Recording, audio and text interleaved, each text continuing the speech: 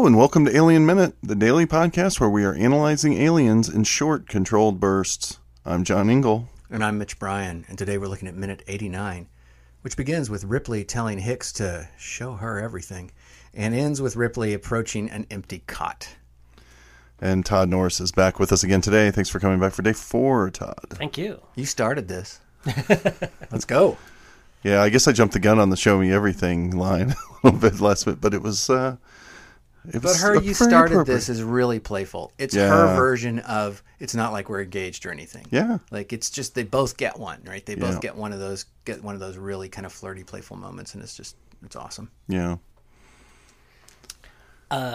Before we move to the next scene in the hall, the one thing I noticed about the scene, just in terms of camera placement, and many scenes in Aliens, is that on just basic close-ups, basic dialogue scenes, the camera is placed not waist level, but maybe sort of like navel level to chest level. There's a lot of sort of low angles, and I think for this scene it might have been a practical choice in the sense that since the gun had to be featured, that having the camera be lower would allow the gun to loom larger as they're talking about it. But it also reveals the ceiling much more so than other scenes, and I'm thinking that maybe there was a slight foreshadowing going on because it's not too soon in the movie that they realize that, that they can come through the ceiling. That's where they're going to be. Yeah. So I don't know if that was just sort of a little subtle foreshadowing. There's that grid pattern of the ceiling all through the scene as they're talking. So yeah, nothing wrong with visually starting to nudge us that way and like orient us to the surroundings.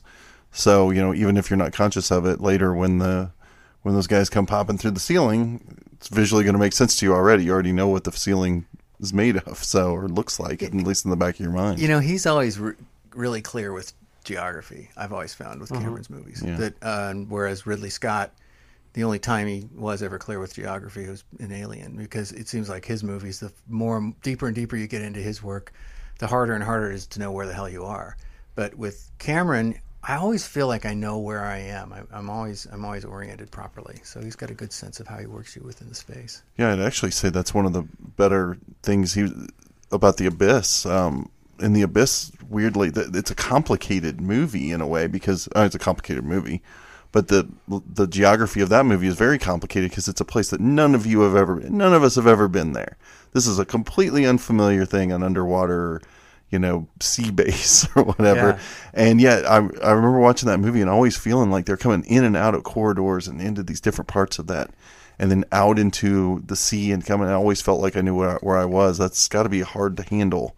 It would take a lot of forethought to make sure that the audience was oriented correctly. And you always know that Chris Elliott is on the surface. Well, I kind of think of him that way in life.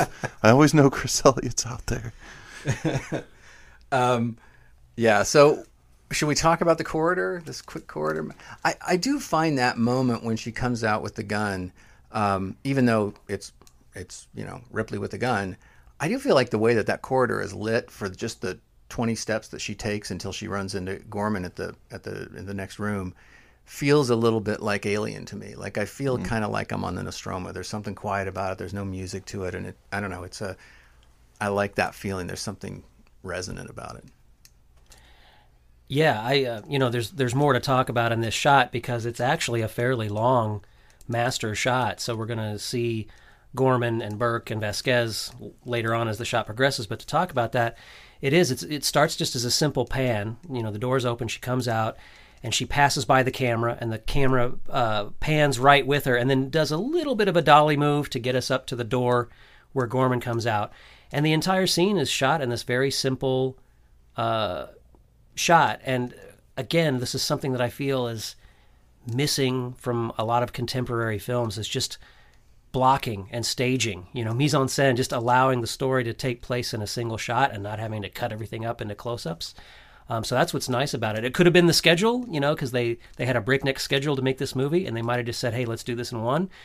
But it works. You don't need any coverage. Yeah, there's a lot of oneers in this whole 10 minutes, even the way that he does the scenes with everybody talking together, and then maybe he'll go for one single for a punctuation at the end. But it's probably a combination of what he needed to do to meet a schedule, and also just to keep us alive in the space, you know. I feel like such an old fart talking like about cut. You know, it's like Fred Ward at the beginning of The Player talking about that's the way movies are. But there is, I like mise en scène. And I think the editing choice here, I'm of two minds about it. Like, we get this cut from our love scene. I will note that at the end of that scene ends on the button of Hicks telling her, well, first of all, her saying that she can take care of herself. Of course, we know that. And of course, Hicks knows that, and he tells her, yeah, I've noticed. I think that's a poignant line, because yes, he has noticed. He's noticed. We mentioned that a couple of minutes ago. He's been paying attention to her all along. So we finally get like verbal confirmation of this fact that he's been observing her and he's taken in what he's seen. But then we get this cut to Ripley in full soldier. I mean, she's walking her guard, you know, her, what do you call it? Why can't I think of the word? Walking the perimeter, I suppose, as a guard now. She's full soldier mode. And I like what that's saying, but there's something in me where it seems like such an obvious cut too, that it kind of hits me wrong, if you know what I mean. Like, it's a little bit of that call and response again that we were talking about trying to avoid with the putting the Bishop thing in between the two things. It's like, here she is learning about it again. Here she is, and it's just a really, I don't know, kind of an obvious shot. I'm nitpicking big time here. But you thought it was an awkward cut too, didn't you, Todd? Yeah, I had originally thought that there was a deleted scene from the director's cut that went in between that, but apparently not. So I only find it awkward in that it goes from this moment where she's sort of smiling and he's laughing, and it's this, you know, the moment that we just talked about, to her face being stone cold serious and her walking out, and it just makes you wonder, like, what happened? Did he piss her off? What happened? Well, I think that she's now playing a slightly different character. I mean, that's what I mean, though. It's a little too on the nose in a way, because it's a big shift to tell you something, like, visually, not a natural character moment, if you see what I mean. So I think that's why it hits me wrong. But at the same time, I love that it's we've just now moved into Ripley as soldier mode fully. Like, here she is. She's actually walking the perimeter, holding it correctly, you assume. You know, she's one of the Marines now. So I think that's what we're getting with the cut, but it feels like it could have been handled a little bit more subtly. We are moved through a couple of different emotions, though, once she gets to Gorman. It's pretty interesting how fast these emotions come. The fact that Gorman feels, frankly, ashamed and wants to apologize, and she's not particularly interested in his apology, given that he's proven himself to be incompetent, and you can't apologize your way out of that one. And then the moment between Gorman and Vasquez is great, when she walks in and the camera lingers on Gorman as he steps out, and Vasquez has got her eyes on him, and it's just like, you know, if you didn't feel 2 inches tall before, you're certainly going to feel that way now, the way that she's looking at you. Yeah. Yeah, there was a previous episode where one of your guests had mentioned that, you know, James Cameron is not known for any sort of subtlety, that he can beat you over the head with things. However, in this shot, for an example, again, Gorman comes out of the door and Vasquez is on the other side of the frame, and she's out of focus, and then we just cut. There's no rack focus. There's no cut to a close-up or a reverse. The moment is completely understandable without even having to really see her face. That's what's great about it. Yeah. And then we just cut away. And the testament to the fact that scene works is that later on, of course, when Vasquez and Gorman meet their demise, that scene feels emotionally earned because of these beats that have been set up. Yeah, I was just going to say, it's a very small, very subtle beat in their arc together. It's in their relationship. And that is, like, here we are in the same minute talking about how, like, Cameron can beat you over the head with a cut, and at the same time be really subtle with another cut or another shot. Right. So, I mean, I think he's just kind of finding his way. He's still a young director when he's making Aliens, so maybe he's finding a way, and sometimes he's hitting the mark and sometimes he's not. Right. But this one is a nice moment. Because we've skipped over the fact, I mean, we mentioned that Burke is there with Gorman. We probably should explore the significance of that, if there is any. Now, do you think there's a significance to the fact that Burke is even in this shot? Or it always seemed weird to me. Two shitbirds are right there. Yeah. Are they still in cahoots? What do you think? Has Burke gone in? Well, I better get to him before Ripley does and try to talk, set up something to talk my way out of the shit that I've gotten myself into. I mean, it's an interesting moment because it's not really acknowledged in any way.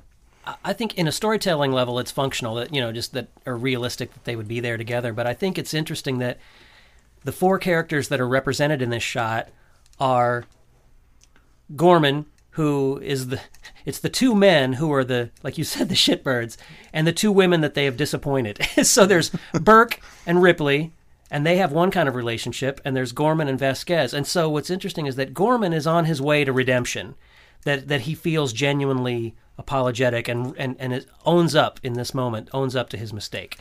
Whereas Burke, I think at the end of the shot, he literally darts out frame left, and you're assuming that's the moment he's probably hatching his plan. Yeah. And so to me, it's there as a contrast, that here's these two men that were both originally kind of, one was in this position already, and now we're starting to realize, and they're going two different routes, one on the road to redemption and the other one on the road to, you know, whatever. You know, it makes me also think about, to look at this when we were talking about that sort of temporal disorientation that comes from the length of the film. You know, another thing in terms of the agenda to make this film successful, if you're looking kind of backwards, like you're reverse engineering it, think about all the characters who have died up to this point. And all of those characters had to be introduced, given something that makes us at least kind of understand who they are, some more efficiently and effectively than others, and then killed off, right?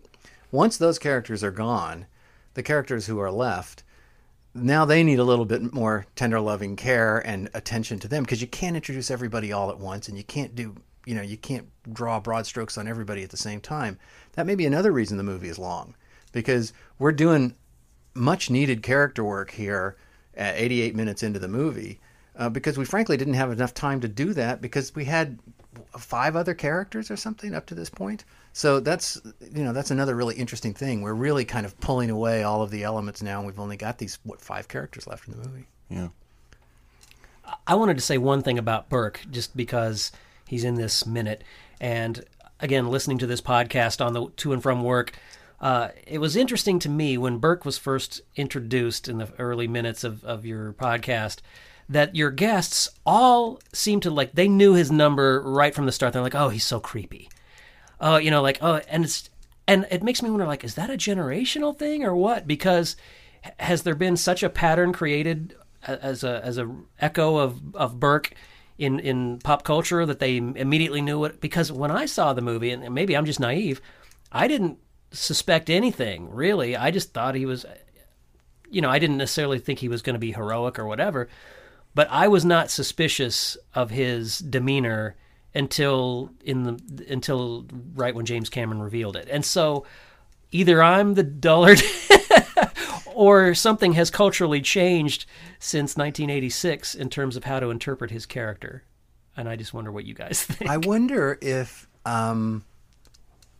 that this kind of familiar corporate evil man character, which has been probably reduced to fewer steps to get him through the arc in other movies, it's different. Like, because in this movie, what's interesting about it is, yeah, we don't trust him. Yeah, he's kind of an asshole. Yeah, he's advocating for the corporation that we already know is corrupt and would like to do this. But we don't think, I still don't think at this point, as I'm watching the movie, that he would actually do what he's going to do. Like, that he would actually... I was shocked when I realized he himself is actually working toward killing somebody, to destroying somebody. And I thought that was really, it took a while to get there. It took several steps of his character to reach us to that point. And maybe now movies are just so broad strokey that you're not going to take 4 or 5 steps to get you there. You're going to be 1, 2, 3, done. Right. See, I'm not sure if these people you're talking about, these guests that had his number from the beginning, really had his number as far as being a murderer, though. Like, I think it's more of a creep. I think Creep Radar is far better tuned these days than it used to be. Let me be specific. Well, and that's what I meant. You know, that there was so much talk in those minutes about him calling her kiddo and this whole thing that, yeah, it's creepy, but at the time, again, and maybe this is, I hate to say it, maybe this is my middle-class white privilege or whatever, but like, it just didn't register to me in 1986 at all as something creepy. Look, when's the last time you saw Forbidden Planet? Right. The way that these guys treat the woman in that, and the way they creep on her, I love showing it to students today, because their skin crawls, right? Yeah, that's true. So maybe, again, it's that how it was in 1986 or 87 is different than how it is in 2017. Can you believe it's that long since this movie came out? Yeah, Kiddo was cute back then. Oh, that's kind of fun, you know, playful, oh, he's just one of the guys kind of thing. And nowadays, the idea of gaslighting women, the idea of being creepy condescending to women, everyone's just more attuned to it. And that's definitely what he's doing. You could get his number pretty easily from that apartment scene where he totally gaslights her. He totally guilt trips her, makes her feel less than over her job, and all these things that are kind of typical male behavior for undermining women who are competent women, trying to take them down a notch. So of course nowadays everybody, that's just much more in the public consciousness, I think. So everyone's tuned to it. It's also a lot of the guests that I get on the show. That's their a lot of, I guess, point of expertise a lot of ways is looking for things like this in movies. It's totally valid, but it is fascinating in the sense of how movies are perceived throughout the eras and how the current times color how you see things. And it's difficult for me because my first experience was in 1986, and it's hard for me to, in some ways, my perception of the movie is fixed. And if I just saw the movie now for the first time, I might go, wow. Is it more of a movie now or less of a movie now, all these years later? I think more in context with what we're talking about here. I think these are interesting ideas to explore within a character, a villainous character. So to me, that makes it richer. If you just saw him as some dude, a normal guy you'd meet every day, which I guess he still kind of is. But if you didn't think some of those things were, I was going to say significant. It's not that you didn't think they were significant. It's that you didn't see them as much significance in them. Yeah. Calling her kiddo and so on. I think it enriches it now to realize, this is stuff that men do to women. That makes his character more rich as a villain. So I think it's that. God, is it a richer movie now or a less richer movie? I'm not sure I know how to answer that question. I think what John said makes sense. And so, that's a tough one for me to answer. I don't think that James Cameron was necessarily even thinking of that when he wrote the character of Burke. But that is interesting. Yeah. Yeah, I would guess that he probably wasn't, to be honest, because he would probably been in the same position. He were only older, so he would even be more calcified in his viewpoint of how men treat women. It would be more normalized to him to act this way, maybe even. So when he was writing, he was just writing, this is your typical businessman. Right. It's like the difference between if they made Mad Men in the 70s as opposed to now. Now it's through the lens of how we see the past. Yeah. And we know that this is all bullshit, how they're treating women in Mad Men. Well, back then it would have been seen as kind of cool, the way James Bond treated women in that era, So it's just a matter of it's a generational thing for sure. But I just read an old interview with Gail Ann Hurd and James Cameron that was done pretty soon after the movie came out originally. And they said that regarding the character of Burke, that all Hollywood agents thought that he was like a studio executive, and that all studio executives thought that he was an agent. Oh my God, that's great. That's pretty good. That seems right on. Well, I guess this moves us then into this Ripley making her way alone into the lab, right? With this eventually to reach the cot. Another move that I thought felt like Alien to me, the way that the camera was just sort of impassively following along with her, tracking along with her from another space, from inside the room that she was coming into. That sort of creeping camera, which we don't get as much of that in this movie, but it's nice to have a couple of moments because it does signal a kind of suspense or dread or foreboding, I think. And I definitely think this room, while not being exactly the same by any means, it evokes the medical bay in Alien. Yeah. So we get a little bit of, I think we got a little bit when she brings Newt in there. I mentioned it in that minute. But here again, we're getting that entry from screen right in through the door that reminds you a little bit of the scene where they're going in to look for the facehugger. Yeah. So I think we're supposed to be thinking about the facehugger here, and I think the next minute we'll get more of that idea. But yeah, definitely. Now that I think about it, it is an echo of that shot, even geographically how the set is built and how she enters. That is funny. That's cool. Well, we can talk about that further tomorrow if you guys want to. Sounds good to me. All right, Todd, tell us again. You can find me at toddnorris.net and also see the short films that Mitch, Brian, and I have made at jetpackpics.com. And you can find us, of course, at alienminute.com, on Twitter at Alien Minute Pod, or on Instagram at Alien Minute Podcast. All right, well, that's going to do it for minute 89. We'll see you tomorrow for 90.